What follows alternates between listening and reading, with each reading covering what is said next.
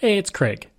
I just wanted to let you know that you can listen to Canadian History X early and ad-free on Amazon Music, included with Prime. Look, Bumble knows you're exhausted by dating. All the, must not take yourself too seriously, and 6'1" since that matters, and what do I even say other than, hey? Well, that's why they're introducing an all-new Bumble, with exciting features to make compatibility easier, starting the chat better, and dating safer. They've changed, so you don't have to. Download the new Bumble now.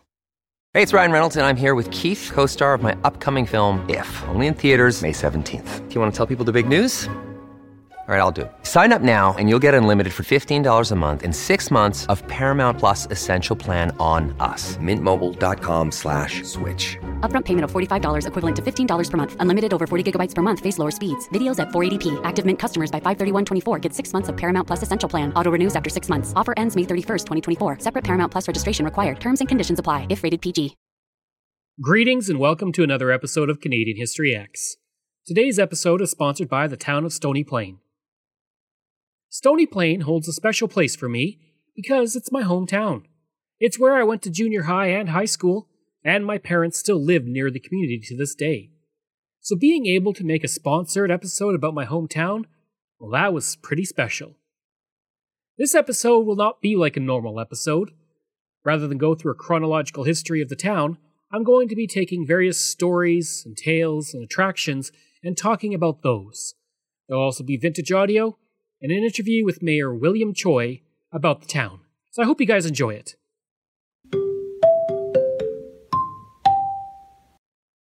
Indigenous history. The Stoney people who occupied the area, along with parts of what would one day be Saskatchewan and Montana, were descendants of the Dakota, Lakota, and Nakota bands, as well as western groups of the Assiniboine, becoming their own independent group around 1744. The Stoney who occupied the Stony Plain area were termed as the Woodstony, and they made up two bands. The first band was a Lexus band, which included the Stoney, Métis, and Woodland Cree. It was made up of the Deniza, Iroquois, Woodland Cree, and Stoney. They would sign Treaty 6 in 1877, just prior to the arrival of the first settlers in the area. Today, Stony Plain sits on Treaty 6 land. In 2018, an Aboriginal medicine wheel was created and installed at Heritage Park. The wheel was made with different participants making pieces of the wheel, with the wheel representing north, east, south, and west, along with the circle of life and the wisdom of the buffalo, the eagle, the bear, and the wolf.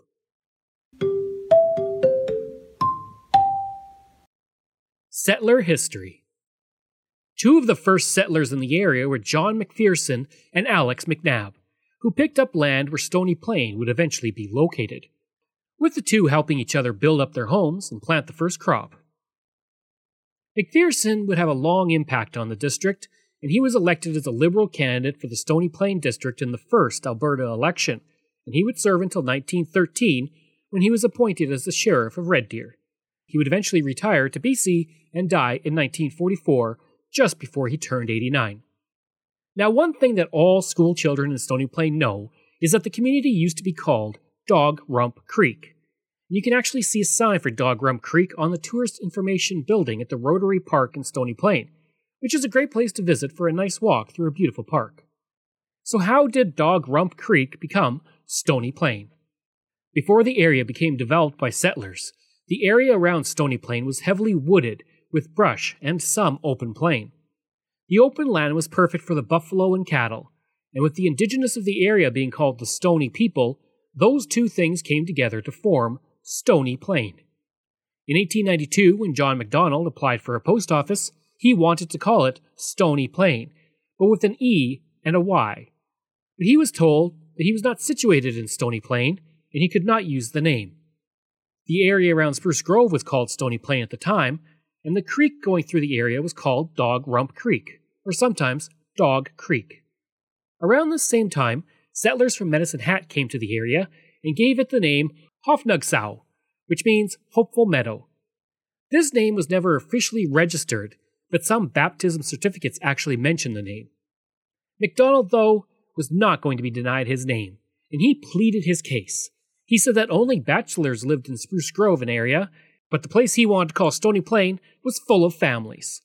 Eventually, perhaps because of his persistence, the officials gave in and allowed him to call the post office Stony Plain, and over time, the E was dropped, so it would just be S-T-O-N-Y, Plain, without the E. Interestingly enough, Spruce Grove applied for a post office called Stony Plain East, but they were denied, so they just went with Spruce Grove as the community's name. As for Dog Rump Creek, the bend in the creek of the Dog Lake looks like a dog's rump, and that is where the name came from. There is another story that says Dr. James Hector, who came through with the Palliser expedition, saw boulders scattered through the area, and that was where the name came from. As is incredibly common with communities in Alberta and Saskatchewan, there is the old site and the new site for the community. When John MacDonald made the decision to donate part of his land for the town site, he thought the Grand Trunk Railway would be coming through his land. He was wrong, as the railway would go through just north of his property. 3 businesses began operating on his property before the railway came through, with a general store, a blacksmith, and a hardware store. Eventually, though, the new Stony Plain settlement would be built next to the railroad. The CNR, which was the Grand Trunk Railway at the time, would arrive in 1905 and erect an excellent station in the new community and connect it to the telegraph lines, bringing Stony Plain to the world. The buildings in Old Stony Plain would move in the winter of 1905-06 using 20 teams of horses, and rolling buildings over the frozen ground. The move is celebrated in a mural in the community, painted in 2008, and the blacksmith shop, owned by Jacob Schramm, was moved to the new location, and today the history of that business is celebrated in another mural painted in 2003. I will get to the murals of Stony Plain later in the episode. The community would eventually grow enough that in 1908 it moved from being a village to a town, which it remains to this day. In 1908, the population had increased to 1,000 people, and an application was put forward to incorporate into a town. The village would officially become a town on December 10, 1908, after approval came from the provincial government. At the time, A.M. Brown, the manager of the Bank of Commerce, was elected as the first mayor. At the same time, Israel Umbach, someone we will talk about later, was given the contract to build the first town hall. That town hall opened with a dance held on December 31st, 1909. That town hall would exist for half a century until it was demolished in 1958. At that town hall, a bell would ring every day at noon, but it would also be rung to ring in the new year and to summon the Volunteer Fire Brigade. Here is William Choi. Stony Plain is unique because we held on to our heritage. As the town grew from village to the town the size it is now, we held on to the roots of being a farming community, and that's where our bread and butter is, line into to our I guess keeping in touch with the roots of what got us here.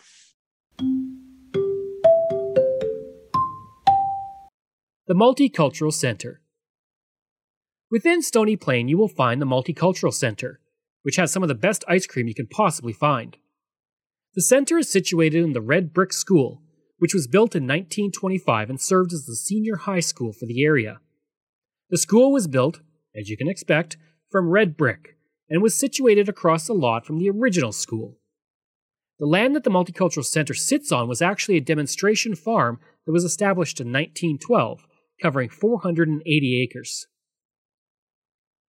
Until the 1940s, the high school was surrounded by open fields for the most part.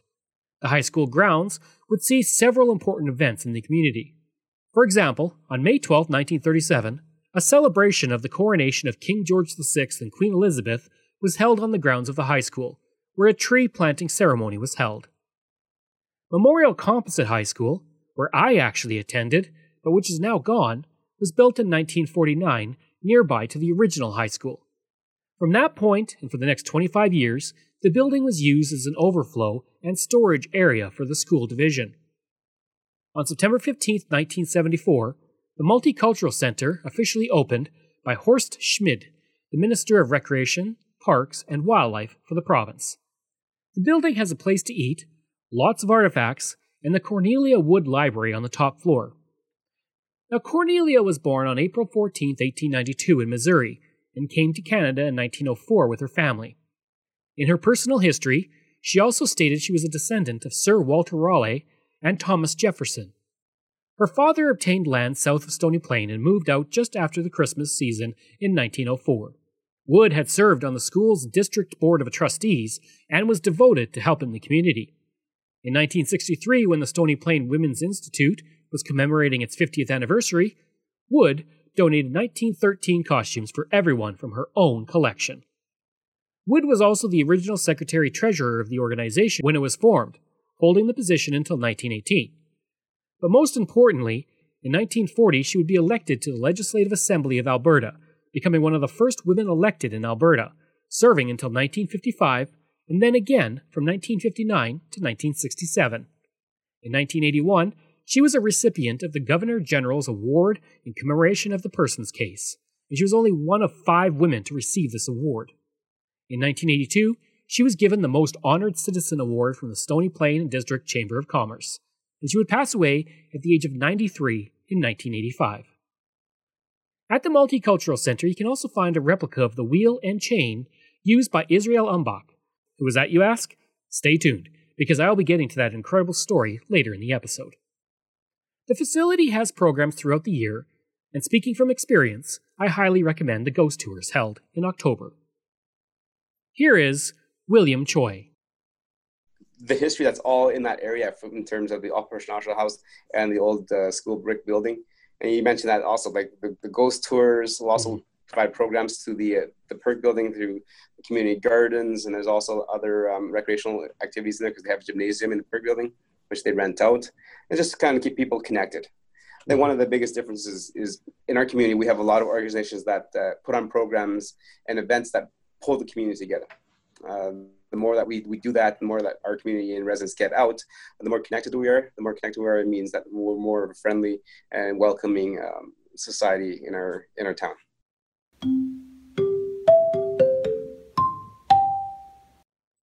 The Stony Plain and District Pioneer Museum.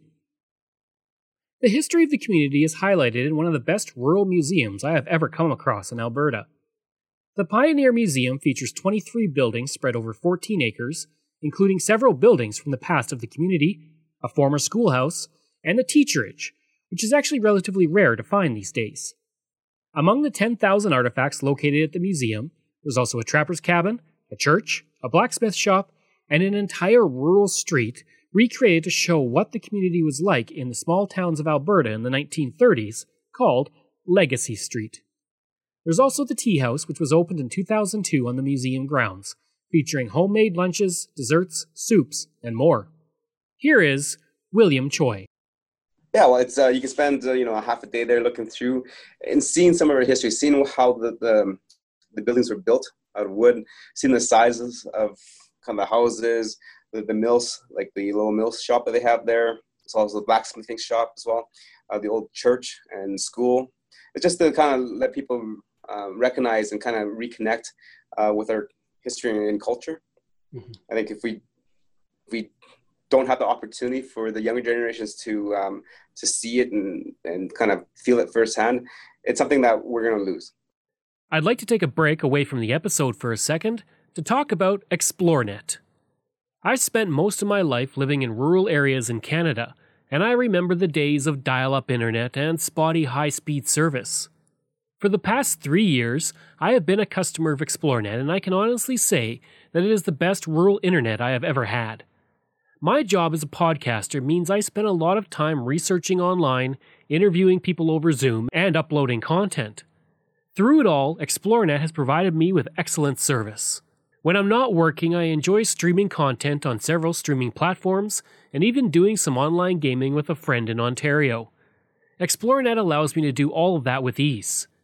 Right now, they offer up to 50 megabits per second on their new LTE network with unlimited data.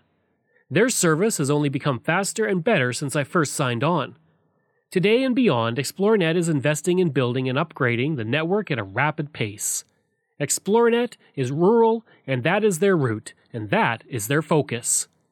For more information about rural internet options in your area, go to explorenet.com or call 1-866-285-2253. Another day is here, and you're ready for it. What to wear? Check. Breakfast, lunch, and dinner? Check. Planning for what's next and how to save for it? That's where Bank of America can help. For your financial to-dos, Bank of America has experts ready to help get you closer to your goals. Get started at one of our local financial centers or 24/7 in our mobile banking app. Find a location near you at bankofamerica.com/talktous. What would you like the power to do? Mobile banking requires downloading the app and is only available for select devices. Message and data rates may apply. Bank of America N.A., member FDIC. This episode is brought to you by Reese's Peanut Butter Cups. In breaking news, leading scientists worldwide are conducting experiments to determine if Reese's Peanut Butter Cups are the perfect combination of peanut butter and chocolate. However, it appears the study was inconclusive, as the scientists couldn't help but eat all the Reese's. Because when you want something sweet, you can't do better than Reese's. Find Reese's now at a store near you.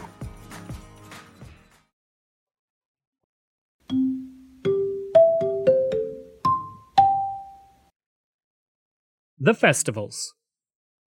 Stony Plain has two festivals that have been going on for several years now, drawing some of the best in their fields to the community. In 1985, the Blueberry Bluegrass Festival was held for the first time at the Golden Spike Community Hall, located nearby to Stony Plain. Over the course of the next 35 years, the festival would feature some very well-known musicians, including Jerusalem Ridge, members of the Nitty Gritty Dirt Band, Petticoat Junction, and Ricky Skaggs. Another festival, the Stony Plain Cowboy Gathering, has been going on since 1993, with well-known cowboy poets, musicians, and more coming out to perform at the Pioneer Museum.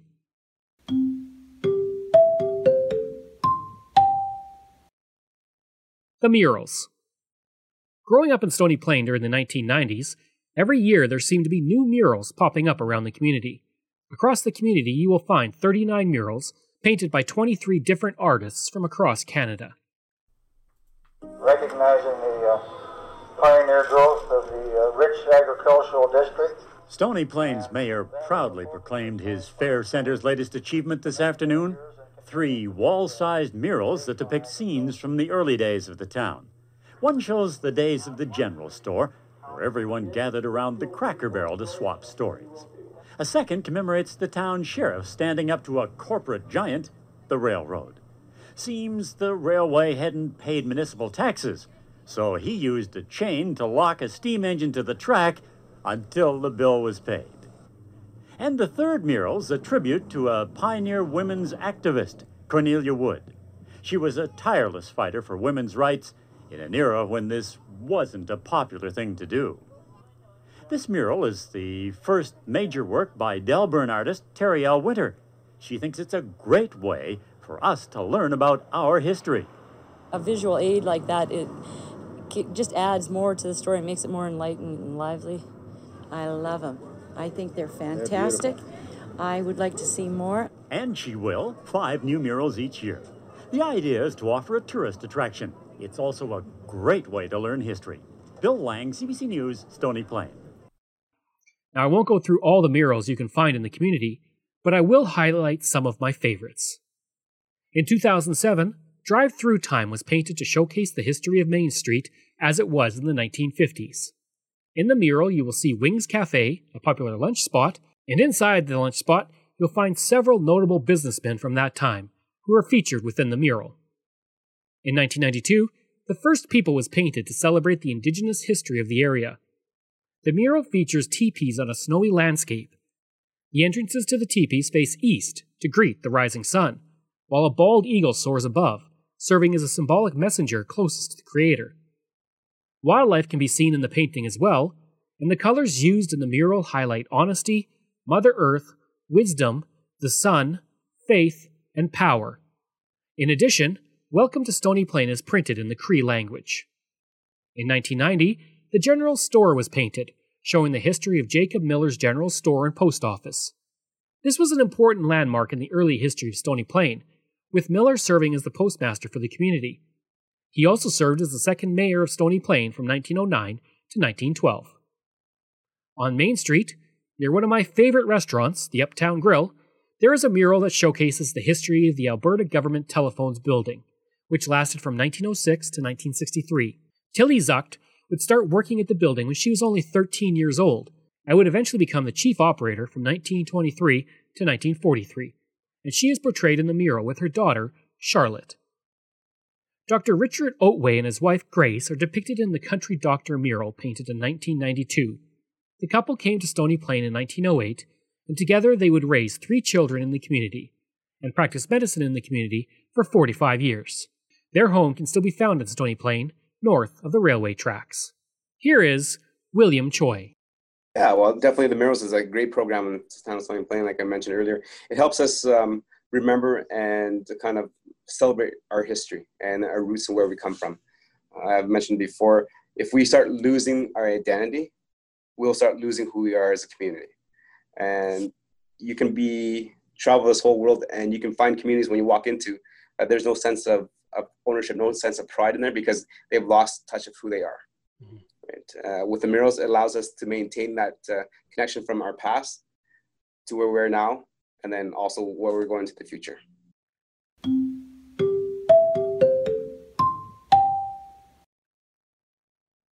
Mr. Goalie.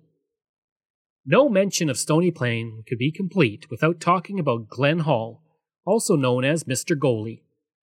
Hall had been born in 1931 in Humboldt, Saskatchewan, but he would buy a farm from David and Della White in the 1960s near Stony Plain.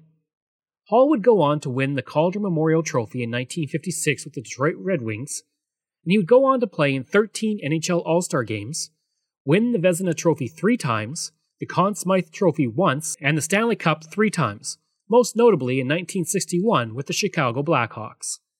He holds the NHL record for the most consecutive games started by a goaltender with 502 games, and he was inducted into the Hockey Hall of Fame in 1975. In 1998, he ranked 16th on the Hockey News' list of the 100 greatest hockey players of all time, and in 2017, the NHL ranked him as one of the greatest NHL players of all time in their list of the 100 greatest NHL players. In 2008, a mural was painted to honor Glenn Hall and his legendary hockey career. Hall still lives in the area, on a farm near Stony Plain, and the arena in the community is named for him. During each off-season, Glenn Hall would return to his farm in Alberta. Although Hall was the undisputed Ironman of NHL netminders, each fall it was a struggle to get him to return for training camp. Glenn Hall once said, "I like everything about hockey except playing." He hated training camp, and he had a farm out in Western Canada. So he didn't want to come to camp, and he always wanted more money. 2 good reasons every fall to paint the barn. You know, he used to always talk about his barn like you think, well, it would take him a month to paint, right? You could probably paint it in a half an hour. That's the kind of barn he had. But he was smart. He was smarter than all of us.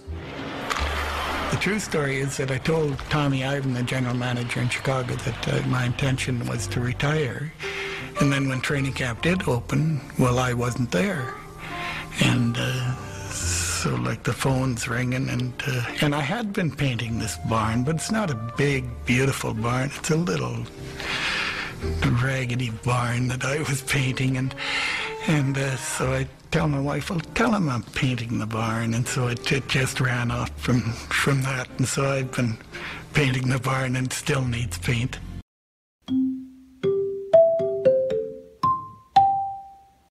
Israel Umbach. It was in 1907 when an early pioneer to Stony Plain, Israel Umbach, was elected as the overseer and sheriff of the community. Before we get to his legendary story, we need to talk about the railway coming to the community first. As I said before, the first railway station was built when the railway came through Stony Plain in 1905, with R.B. Sparkman serving as the first station agent. Stony Plain served as the western terminus for the CNR, helping the community become a focal point of activity during those early years. So back to Umbach, and his duty as the sheriff of the area. After getting appointed on April 25, 1907 to the position of overseer and sheriff, he got down to work with his duties. One of the duties was collecting the taxes from both residents and businesses. This raised a problem with the Canadian National Railway, who decided they were not interested in paying their share of the taxes to the community. Umbach corresponded with the company extensively, but to no avail. Eventually, it reached a point where Umbach decided to take matters into his own hands. When the CNR train arrived one day, he decided to go down to the hardware store and get the heaviest and strongest logging chain the store sold. With a huge padlock and the chain on his arm, he walked to the locomotive and wrapped the chain around the engine drivers and the track. He then secured the train with a padlock and told the crew that the train had now been seized and would not move. This helped spur along the CNR once the CN agent notified the company of the seizure of the train. The CNR officials and Umbach exchanged some quick telegrams, and they agreed to pay their taxes. Umbach then unlocked the chain, and the crew went on their way with their train. Today, a statue stands in Stony Plain honoring Umbach and his train chain story, as well as a replica of the driver with a chain wrapped around it, as I mentioned. There's also a mural, painted in 1990, that showcases this interesting story from the community's past. No mention of Umbach would be complete without talking about the many ways he impacted Stony Plain, beyond the train incident. He was a carpenter by trade, and he would build the community's first barn, school, bank, and in addition to the Royal Hotel, the Glory Hills Reformed Church, several homes, and the town hall. Israel and his wife Louisa would have 13 children together, and he would pass away on June 6, 1948. And Umbach Road in Stony Plain is named for him. Here is William Choi. I've always told everybody it doesn't matter what the size of our community gets, it's the feel of the community. We are a well-connected, friendly community, and we're definitely willing to lend a hand wherever possible. And I think when visitors come in, that's what they'll feel when they come into shops to shop and then sit down in restaurants, have a drink or something to eat. The friendliness of the community ties back to our roots of being a farming community. The historic downtown is awesome. It's a lot of unique mom and pop stores, retail, giftware services. As we continue to evolve and grow a community, we kind of revamp that little area to get nicer sidewalks, make it more pedestrian safe so that people have the ability to kind of sit and visit and kind of feel secure when they're walking back and forth to the shops. Again, an excellent opportunity to do a day trip out here, take a look at all the shops, visit with neighbors and people that you've never met before, but they always feel like they're your best friends, because that's the kind of community feel that we're trying to put out. I hope you enjoyed that look at Stony Plain, Alberta, a wonderful, great community located just outside of Edmonton. It has everything you could possibly need. It has great hotels, it has great restaurants, it has great history. And if you're going through, stop in and check it out, because it's my hometown, and I think it's pretty great. If you'd like, you can email me at craig@canadaehx.com. You can visit my website, canadaehx.com, where I have hundreds of articles on Canada's history. And you can support this podcast for as little as $3 a month. Just go to patreon.com/CanadaEHX. Thanks. We'll see you again next time.